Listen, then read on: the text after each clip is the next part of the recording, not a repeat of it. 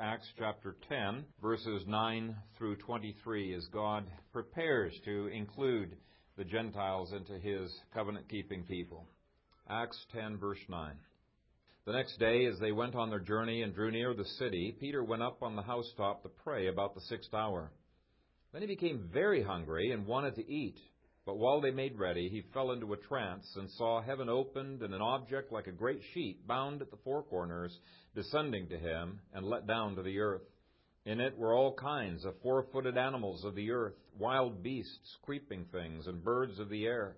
And a voice came to him, "Rise, Peter, kill and eat." But Peter said, "Not so, Lord, for I have never eaten anything common or unclean." The voice spoke to him again the second time, "What God has cleansed, you must not call common." This was done 3 times, and the object was taken up into heaven again.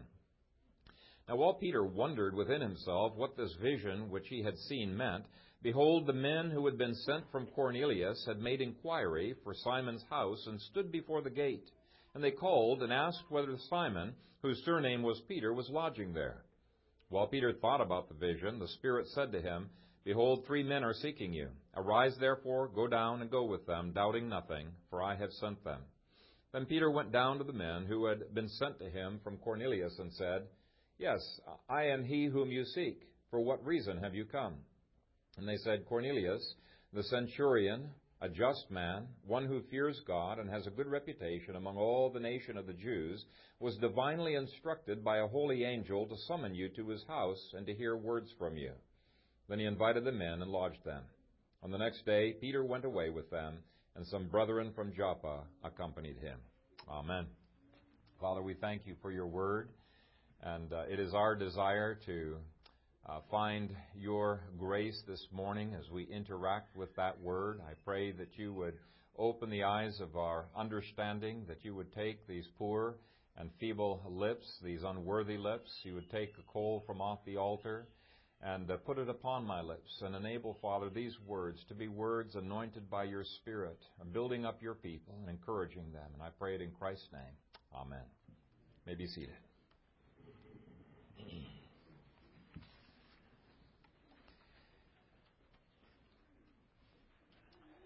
Family had gone to the movie theater, and on the way in, they asked the oldest boy to go and get some popcorn. And by the time that he arrived with his arms full of popcorn, the theater lights had kind of dimmed, and he was walking up and down the aisle, obviously could not find his family. And the lady who tells the story says that finally, in frustration, he says, "Does anybody here recognize me?" And I thought, that is just like the church, not the dim lights or dim wits or anything along those lines, but just that people sometimes feel left out. Just think of how you feel when you go into a movie theater when the lights have dimmed down and you're trying to find your place and where is the rest of the family. And you get a little bit of a sense of how strangers sometimes feel in American church. And I pray that it would not be the case at our church. A man did a survey at 18 churches in his city on 18 successive Sundays because he just wanted to get a feel for what the churches in that city were like. And because he was a bean counter, he had a scoring system worked out.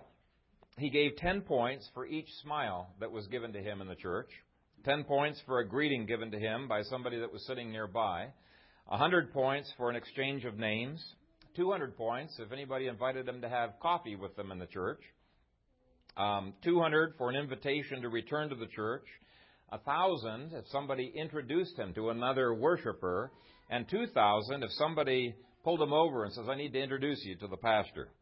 And he wrote up the experiment and he said this: "I sat near the front. After the service, I walked slowly to the rear, then returned to the front and went back to the foyer using another aisle. I smiled and was neatly dressed. I asked one person to direct me to a specific place, a fellowship hall, pastor's study, etc.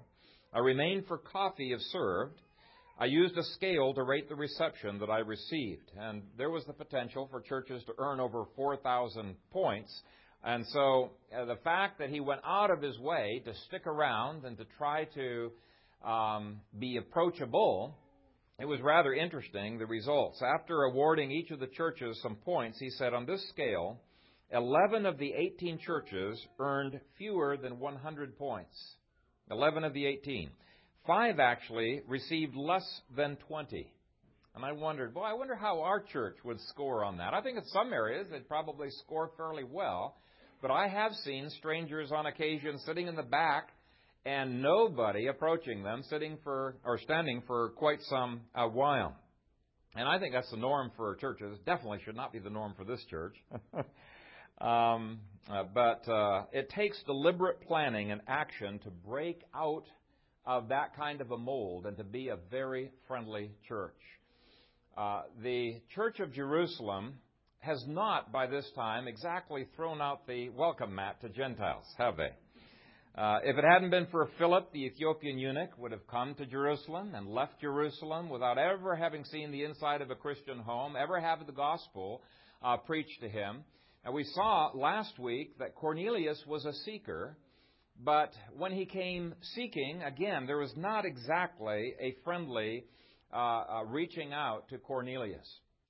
Our focus last week was on the heart of the gospel, but we did look at a little bit at this facet. All throughout this book, the beginning of this book, God seekers don't get a good reception. And so what God has to do in this chapter is He has to break Peter out of his mold, out of what he's comfortable in doing, and get him into pursuing the will of God.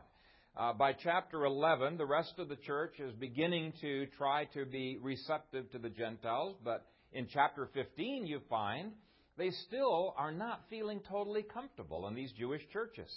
And the issue comes up again in chapter 21. And it seems as if nothing is new under the sun. And I think the primary issue is that people have a difficult time with change. There are other issues as well. But it's not like people are bad people or they're unfriendly. I think most churches, there's a lot of friendly people. Christians are friendly people. But there's an issue of focus. But there's also an issue of habit. People are usually much more comfortable in conversing with those that they like conversing with. They don't even think of reaching out to others. And we see the same is true with Peter in this chapter. His heart was right, and it's not as if Peter is deliberately running away from God like Jonah had done. If you take a look at verse 9, it says, "The next day as they went on their journey and drew near the city, Peter went up on the housetop to pray about the 6th hour." The 6th hour of the day was noon, and while Peter is waiting for his dinner to be cooked, he goes up to pray. He loves fellowship with the Lord. The Lord is close to him, and he wants the Lord's will in his life, but there are all kinds of distractions that keep Peter from moving into God's will. And I can definitely relate with Peter. This sermon is as much a preaching to myself as it is a preaching to our congregation. And so we're going to look first of all at the distractions that hinder us from doing the things that we really know we ought to be doing, but we either don't think about them or we fail to be involved. First of all, there are the distractions of the body. It says, "Then he became very hungry and wanted to eat." Now, he wanted to pray too, but he found this hunger pulling him away. There's this battle that's going on within his soul. There is a distraction. Our undisciplined bodies many times are like the child who has not been trained on how to interrupt a parent, quietly. The kid's constantly, "Mommy, Mommy," and patting on you and trying to distract you from the conversation. And our flesh feels like that. It's constantly distracting us, keeping us away from prayer. Here's what one person, when he was discussing prayer, said. "It is a constant battle to keep the mind on prayer. The body and its clamorous demands intrudes itself on even so glorious and thrilling a privilege as communing directly with the Lord of glory." And so Peter's first distraction is a very ordinary one. It's his body. It's his hungers, right? And rather than ignoring that distraction, God uses it to teach Peter a lesson. He's going to have to put him into a trance in order to do that first. Verse 10 says, "But while they made ready, he fell into a trance and saw heaven opened and an object like a great sheet bound at the four corners descending to him and let down to the earth. In it were all kinds of four-footed animals of the earth, wild beasts, creeping things, and birds of the air. So God's getting Peter's attention, and interestingly, he does it at the point of his very weakness, with his hunger.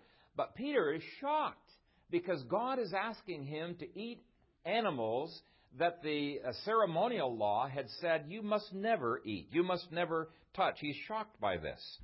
Now, Peter can't deny that this is a gift from God. After all, it comes down from heaven, and God himself commands him to eat it. But Peter also knows the ceremonial law forbids eating such unclean animals. And he has had a whole lifetime of learning to find such food revolting. He's been brought up to do things one way. He's been brought up to be inflexible. Now, I've learned to eat just about anything that's put in front of me, so I have a hard time relating to Peter, but I think some of you can definitely relate. From the time that you were young, there are certain foods that you just don't want to eat, even if it means that you might be offending your host. And you might not be the best candidates to go to, China or someplace like that, because gagging in front of your guests is not a cool thing to do in front of your hosts. And so, some of you, I think, can definitely relate to what he is doing here. Peter has distractions of his upbringing. And don't just think of the food issues. Food is a big one, but if you think of all of the things that you were brought up to do, and then just realize, are any of these things that are hindering me from accomplishing what God is calling me to do in my life, it'll be an excellent exercise. Excellent exercise. Because we don't like change. We like to do things the way we have always done them. We don't like getting out of our comfort zone. Third, he has distractions of inertia. Now, inertia with physical objects is defined this way by the dictionary: the property of a body by which it remains at rest or continues moving in a straight line unless acted upon by a directional force. Let me just illustrate, because I think illustrations are easier than definitions. Inertia is what makes it really hard when you're pushing a truck to get that truck going. And inertia is the same thing that makes it hard for that truck to stop going, quickly anyway, once it has been going. And so a secondary definition of inertia is the inability or the unwillingness to act or to change one's actions. The inability or the unwillingness to act or to change one's actions. Verse 13, a voice came to him, "Rise, Peter, kill and eat." Now, Peter's in a trance, so he's going to have a hard time doing anything. But God's call to action implies that Peter has been involved in inaction. He's later on going to be making it clear exactly what kind of inaction he is talking about. But this, too, is a common distraction to man: inertia. It is much easier to continue doing things that you're used to doing, even if they're difficult things, than to stop what you're doing and to start something brand new. I mean, it's just human nature. This is something that we have to live with. Inertia. It's a fact of life. It's easier to converse with your friends after church than it is to step out of your comfort zone and to talk to a total stranger. It is much easier to go through the daily routine than to obey God's promptings to witness to someone. It's easier to sit down on a sofa after work and channel surf than it is to minister to your family, right? And we've got to recognize the kinds of inertia that have been distractions from doing God's will in our lives, because change is difficult enough. We've got to recognize the need to change, but we also need to recognize the distractions that keep us from the changes God has called us to do. And inertia is definitely one we need to keep in mind. Fourth, there are emotional reactions that we are prone to. Some people are a lot more prone to emotional reactions than other people are. But Peter is definitely one of those. If you read through the Gospels, you cannot avoid seeing the fact that he is a very impulsive person. I'll just give you some examples. When Christ wants to wash the disciples' feet, Peter says, "You shall never wash my feet." That doesn't sound very submissive, does it? It sounds like just an emotional reaction that comes off the top of his head. Well, when Jesus says, "If I do not wash you, you have no part with me," Peter is devastated, and he comes out with another emotional reaction, and he says, "Lord, not my feet only, but also my hands and my head." Well, hadn't he just finished saying, "You will never wash my feet"? Now he's saying, yeah, my feet and my hands and my head. And Jesus has to disagree with that as well. Peter is the one who's quick to pull out his sword and to cut off the ear of Malchus.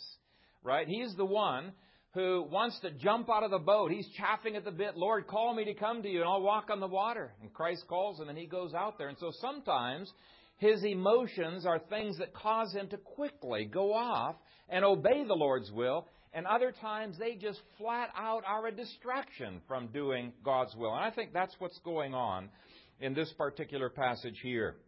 Peter says, "Not so, Lord." Now, in one way, it's kind of shocking to hear Peter just contradicting the law. I mean, it's just outright rebellion. No, Lord, I'm not going to do that. The Lord's just told him to do something. He says, "Not so, Lord." And yet I'm afraid that this is a malady that is common to human nature. Every one of us experiences this from time to time. And it makes me so, so grateful that the Lord is patient and He is gracious and He is kind with us. But our emotions many times are our masters. They're supposed to be our servants to serve us and be used to God's glory. Poythress talked about lordship emotions. They're geared to serving God rather than serving ourselves. But too many times our emotions are not made to mind. They're not trained to be obedient. They are a weak point. And they are distractions from serving the Lord. I want you to think about the logic of that statement, "Not so, Lord." There was a young believer who was called to be a missionary, and he did not want to be a missionary, and he was trying to rationalize this call that the Lord had given to him. And his best argument was the fact that he was an incredibly successful businessman. And he thought to himself, I could send 2 or 3 missionaries out to the field if I continued to work here as a businessman. If I quit, that means only 1 missionary can go out there. So maybe the Lord's call to missions is a call for me to give sacrificially and to be supporting other missionaries. But he just couldn't get away with it. His conscience was bothering him, and so he went to a veteran missionary and explained his dilemma that he was in. And the missionary turned to this passage in Acts 10, and he read Peter's "Not so, Lord," and then he said this: "You cannot say that. It is either not so or it is Lord. The 2 words put together are a contradiction in terms. Now then, take my Bible and take this pencil. Sit down here and pray about it. Then cross out one of the expressions. Cross out the words "not so" and leave the word "Lord," or cross out the word "Lord" and leave the words "not so." You cannot have it both ways," he said. Now, that's logical, isn't it? But a lot of times we don't think logically. Emotions are such irrational things. And we just are not paying attention to what our mind and what the Spirit is telling us to do. And that's the way it is with Peter here. He is thinking with his emotions. And if you are given to emotional outbursts, you need to lay those down at the cross of Christ and say, "Lord, sanctify my emotions and help my emotions to serve your purposes, to serve your lordship rather than making my flesh as Lord." The last distraction was habit. Verse 14 says, "For I have never." Not so, Lord, "for I have never eaten anything common or unclean." I have never. Have you heard that? Or have you said that yourself? I've never done it that way before. Now, you might think that we're the only ones who are predisposed to being governed by habit or tradition, you might call it. But I think this is common to human nature. I was talking with a Pentecostal pastor from the Assemblies of God Church, and he was just bemoaning the fact. You'd think he was a Presbyterian. He was bemoaning the fact that his whole denomination is so entrenched in tradition, it's just hard to break the members out of it. And I talked with other pastors from other denominations. They were saying, "Yeah, we're having the same troubles as well." Now, this is human nature. We tend to fall into habits of our training, of our upbringing. And so here are some of the distractions. Now, habits can be a good thing. In fact, we couldn't live if we didn't have habits. They're something that's an essential part of life. But on occasion, they can make us blind to doing God's will. Well, let's take a look next at how God breaks through these distractions and gets Peter on the move and enthusiastic about God's new venture. We've already seen that God had to give him a vision in verse 10. And really, this is sort of like knocking Peter over the head. You shouldn't have to have a vision. God's Word ought to be plenty, anything that we need. But sometimes we're a little bit thick-headed. And so God gives a vision. In fact, I think this may be one of the reasons why there are so many dreams and visions in Muslim lands. Sometimes we've heard reports in various places where the entire village has had the same dream the same night, to be prepared for this guy that's going to come through and speak the gospel to them. And I think part of the reason is because they are so resistant to change. This is a religion that has such a hard hold upon people that it's like God's busting them over the head to get their attention. But sometimes this is the way the Lord works. The second thing that God does is to insist on His right to call the shots. Now, in this case, God insists on His right to change the food laws. And the question is, are we willing to acknowledge God as Lord? A Lord calls the shots. Now, God's moral laws will never change because they're a reflection of His character, and He said in His Word that they will never change. Till heaven and earth pass away, not one jot or one tittle of His moral laws will ever change. But any of the other laws given in God's Word, He's got the right to change them any time that He pleases, even arbitrarily so. He's got the right to say, okay, I told you last week you should do this. I want you to do this other thing right now. He's the Lord. He has the right to do that. I think this is one of the reasons why it is perfectly justifiable for God to have condemned Adam and Eve for their rebellion against Him with regard to the fruit that He ate from the tree. Now, some people think this is so ungenerous, so unkind of God, that He's going to deny a person the right to eat from a tree. In fact, I've read some essays by atheists who mock this point and just think that it's ridiculous. But they forget to remember the incredible generosity of God. God gave them in that garden more fruits and vegetables than they would have the ability to sample in an entire year. Look at all of the fruits, all of the vegetables around the world today. Those would have been in that garden. God was incredibly generous. He said, you can eat of every tree except for this particular one that is before you. And if God says no, it is forbidden. If He says you must eat, then it must be eaten. But you know what? Any good parent will imitate God in God's parenting techniques. God didn't put tons and tons of no-nos into that garden. He could have, but He didn't. He put one there, and He put it there to establish His authority. And in the same way, there isn't the need for a parent to put many, many no-nos into the house. Don't touch that door, don't touch this thing and the other thing. You can have a lot of things under lock and key so they're safe, but you do need to put out at least one or two no-nos to train that child not to touch something. And the moment you put that no-no out there, it could be arbitrary. This could be the no-no, this chair. Don't touch that chair. And as soon as it's a no-no, that child will be attracted to that chair like a magnet. And we'll begin testing whether you really mean it. When you're not looking, he'll come over and see if he can touch that chair and see if he can get away with that.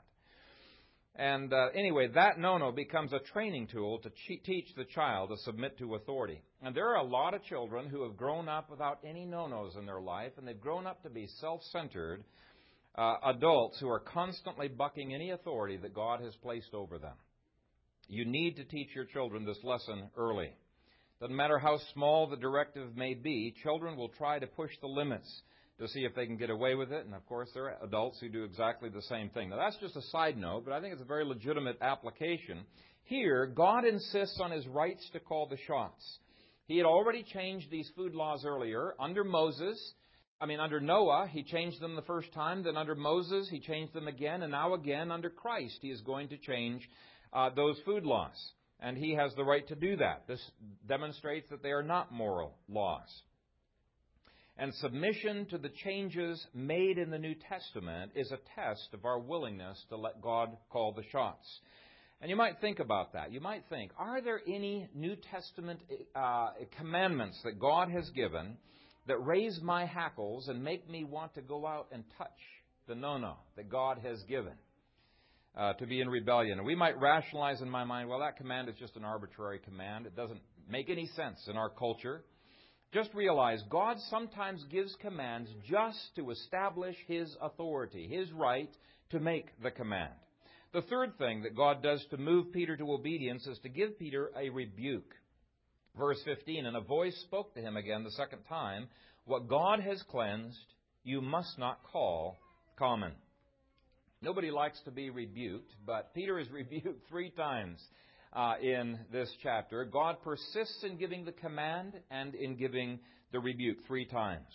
The fourth thing that God does is to connect with Peter's emotions. Now, I find this very interesting because, after all, it's Peter's emotions that got him into trouble.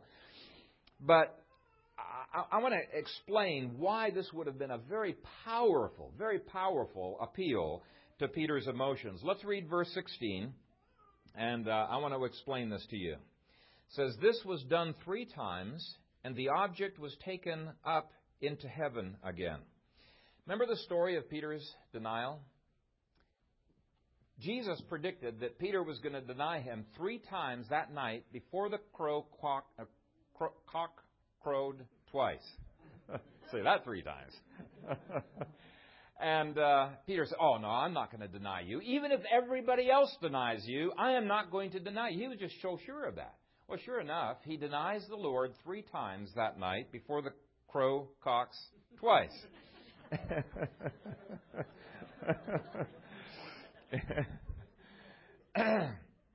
And at the 3rd time, he looks at Christ, and Christ looks at him, and all of a sudden he remembers what Christ had said. He's devastated, and he goes out, and it says he wept bitterly. Now, how many times do we deny the Lord, just like Peter did there, and we tell ourselves, I am never going to do that again. I don't ever want to have to go through that pain again. And what happens? We find ourselves denying the Lord all over again.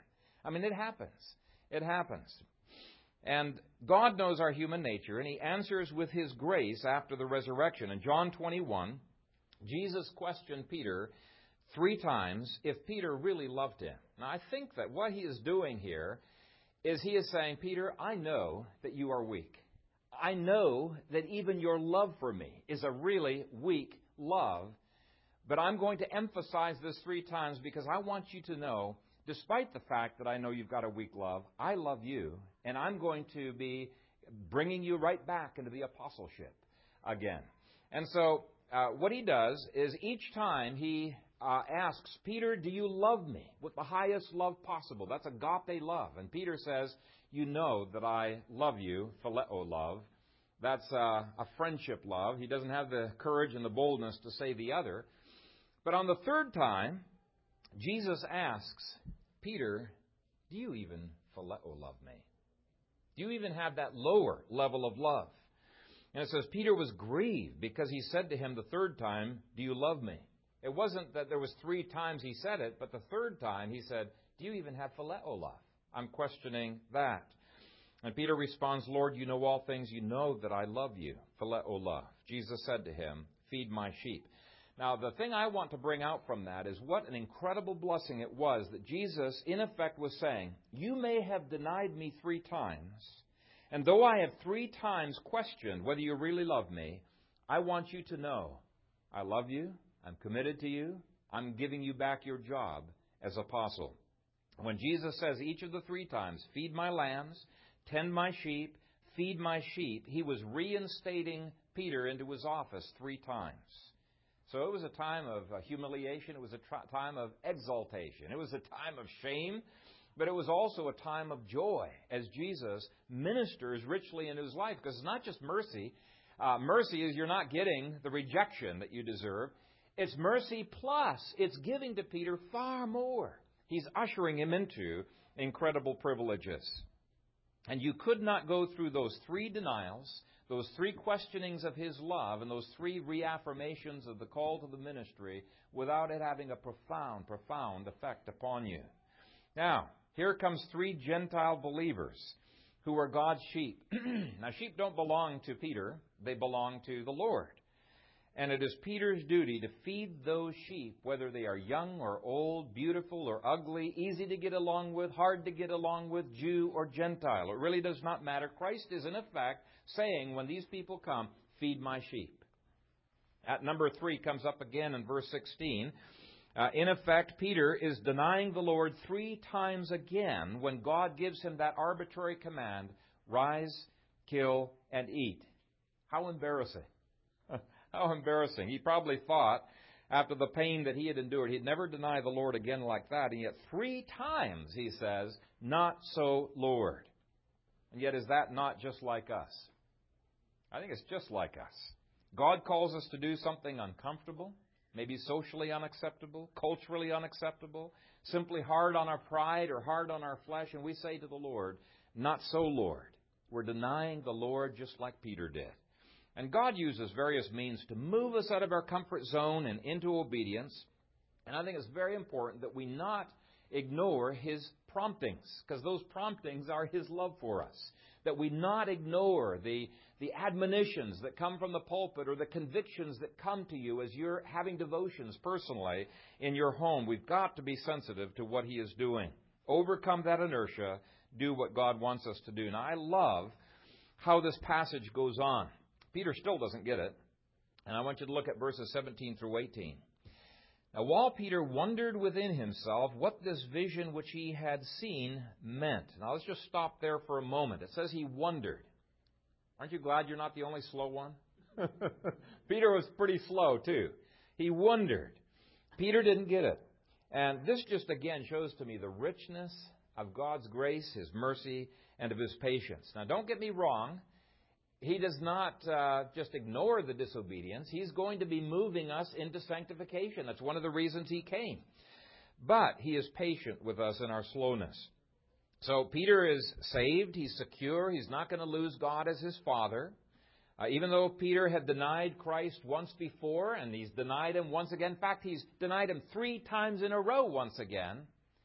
Christ still lovingly, kindly, graciously keeps prodding and moving forward. And it's such perfect timing here in His providence. Notice it was immediately after the vision, and while Peter is wondering, that these 3 men come to the door. Now, while Peter wondered within himself what this vision which he had seen meant, behold, the men who had been sent from Cornelius had made inquiry for Simon's house and stood before the gate.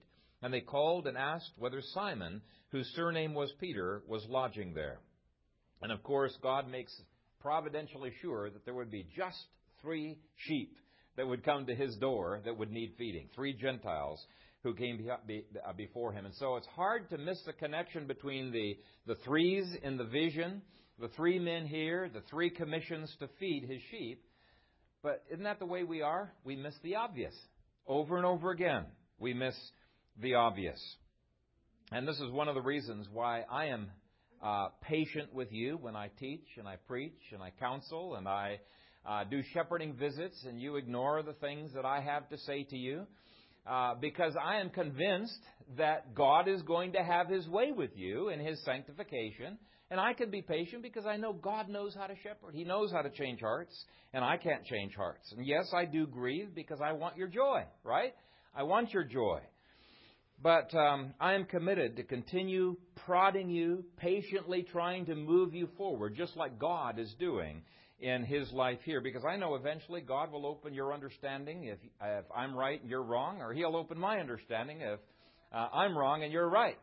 But at some point, we can trust God to be sanctifying His people as we move forward.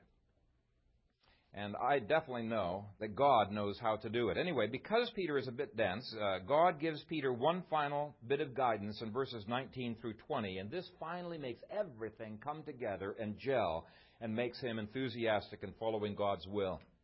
Verses 19 through 20. When Peter thought about the vision, the Spirit said to him, behold, 3 men are seeking you. Arise, therefore, go down, and go with them, doubting nothing, for I have sent them. And I'm glad that God sent them to Peter and sent Peter to them, because otherwise we wouldn't be here. The gospel would not have gone to the Gentiles. The kingdom would not have been expanding to the far reaches of the globe. And yes, it was an uncomfortable thing for Peter, but years later, when Peter is able to look back on this event, he realizes the discomfort he has in making these changes is nothing compared to the glories of the expansion of God's kingdom that He ushers them into. It is nothing. But again, this is so much like our human nature. We are blind to the treasures that God has in store for us, all we can focus on is, oh, this is so uncomfortable what God is wanting me to do right now. It's so uncomfortable. I don't want to change. And instead, I think what we need to realize is that every commandment that God gives, it doesn't matter how trivial the commandment might be, how silly it might appear to me, it is given by God for our joy and for our blessing. And I want to encourage you to stop evaluating God's commandments based upon what others think, or upon your pride or sacrifice that has to be made, or any other uncomfortable thing, because change is always uncomfortable. We've been called to change. We just need to get used to it. Instead, I would urge you to believe by faith that every one of God's commands, yes, even the New Testament no-nos that seem like, that's so arbitrary. Why is God giving that command? Even those no-nos are given by God for your blessing and for your joy. Now, you don't immediately experience the joy. I'm not so naive as to think if you start obeying these commandments, you're going to instantly be leaping for joy, any more than the child who has just been trained, not to touch this no-no is going to feel like there's any joy in that no-no. He doesn't understand yet that not touching the stove, is a good thing. It's a joyful thing. And certainly, if you're constantly bucking God's authority on those no-nos, you're not going to be entering into the joy of the Lord right away. But I guarantee you, it was for your blessing. It was for your joy that God gave those. And so when God calls you to submit and your pride says, not so, Lord, you need to cross out either the words not so or cross out the word Lord.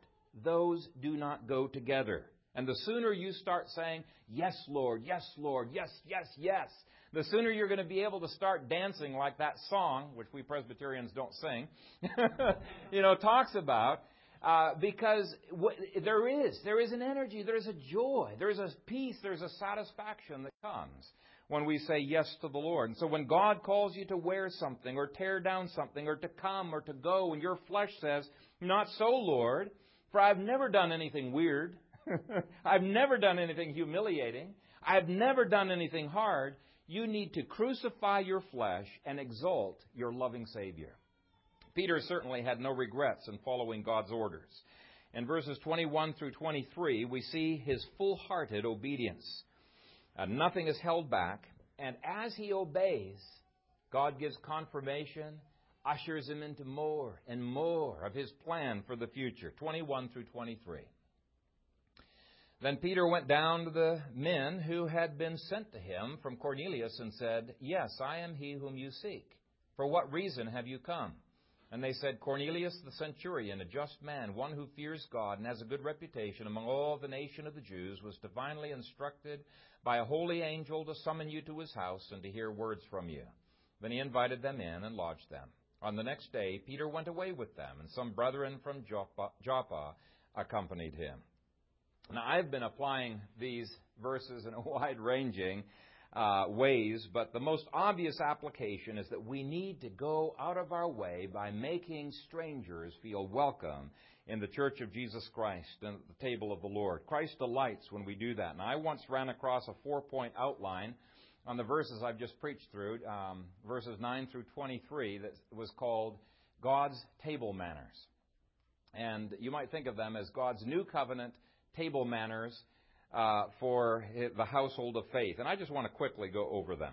First table manner is that you must eat what's on your plate. Now, I'm sorry if your mama never taught you that rule, but at least in the spiritual realm, okay? Eat what's on your spiritual plate. This is God's desire. Now, some of you pick and choose which of God's commandments you're going to obey, which of His Word that you're going to follow. And there are some things that you're just not comfortable with. You say you're not ready with. And I've not mentioned any of those things. If I had brought up those things that you argue about, you would probably quite convincingly win the argument against me. At least in your own mind, it'd be quite convincing.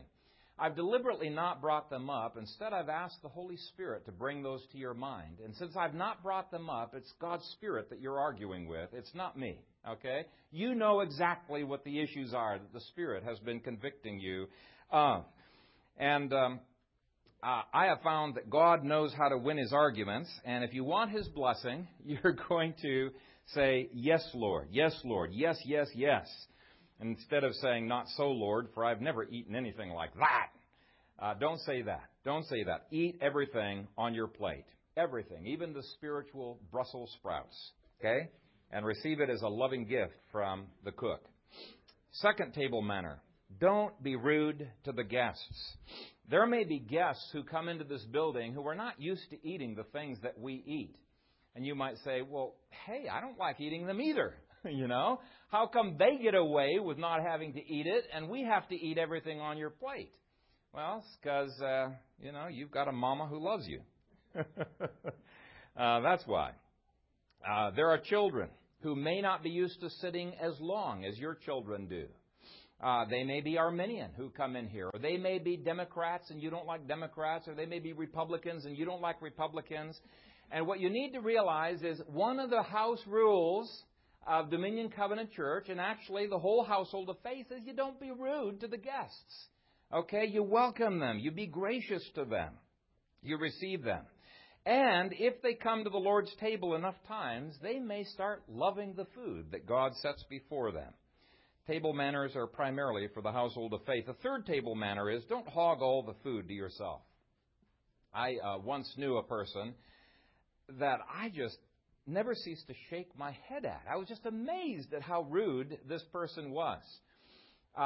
If he came to your house and you passed the food around and he was one of the first to get it instead of the last, you'd strategically put him last the next time, because the last two people at the table wouldn't have any food because he'd put 2 or 3 steaks onto his plate. There wouldn't be enough to go around. And I just shook my head at that. And yet in the spiritual dimension, we can hog all the food to ourselves as well. What are some of the ways? Well, I think if you're a student of the Word and you just love digging into the Word, but you never share it with your family, with your friends, or with other people, you're hogging the Word to yourself. All of those delights that God has given, they need to be on your conversation, especially on the Sabbath. What a rich day in which to share some of those insights that God has given to you. Another way that we can hog all of the food is by never inviting anyone to church. Another way we can hog all the food to ourselves is being a social clique, where just your special friends, are gathered around and others really aren't welcome. And you young children, when you have friends that you like getting together with, and you prefer to be with, Betsy and Ann and somebody else instead of with Joe Schmo, all fictitious names, realize. But you really prefer being with this small group and not with that other person. In a sense, you are hogging all the food to yourself, because social interactions is a kind of food that God has given for us to enjoy. Christianity is not just about our likes and dislikes. We need to be a church filled with gracious men, women, and children. Okay, the last table manner that I found in my outline that I had saved was scoot over and make more room at the table. There should always be room for more. We should never be an ingrown church.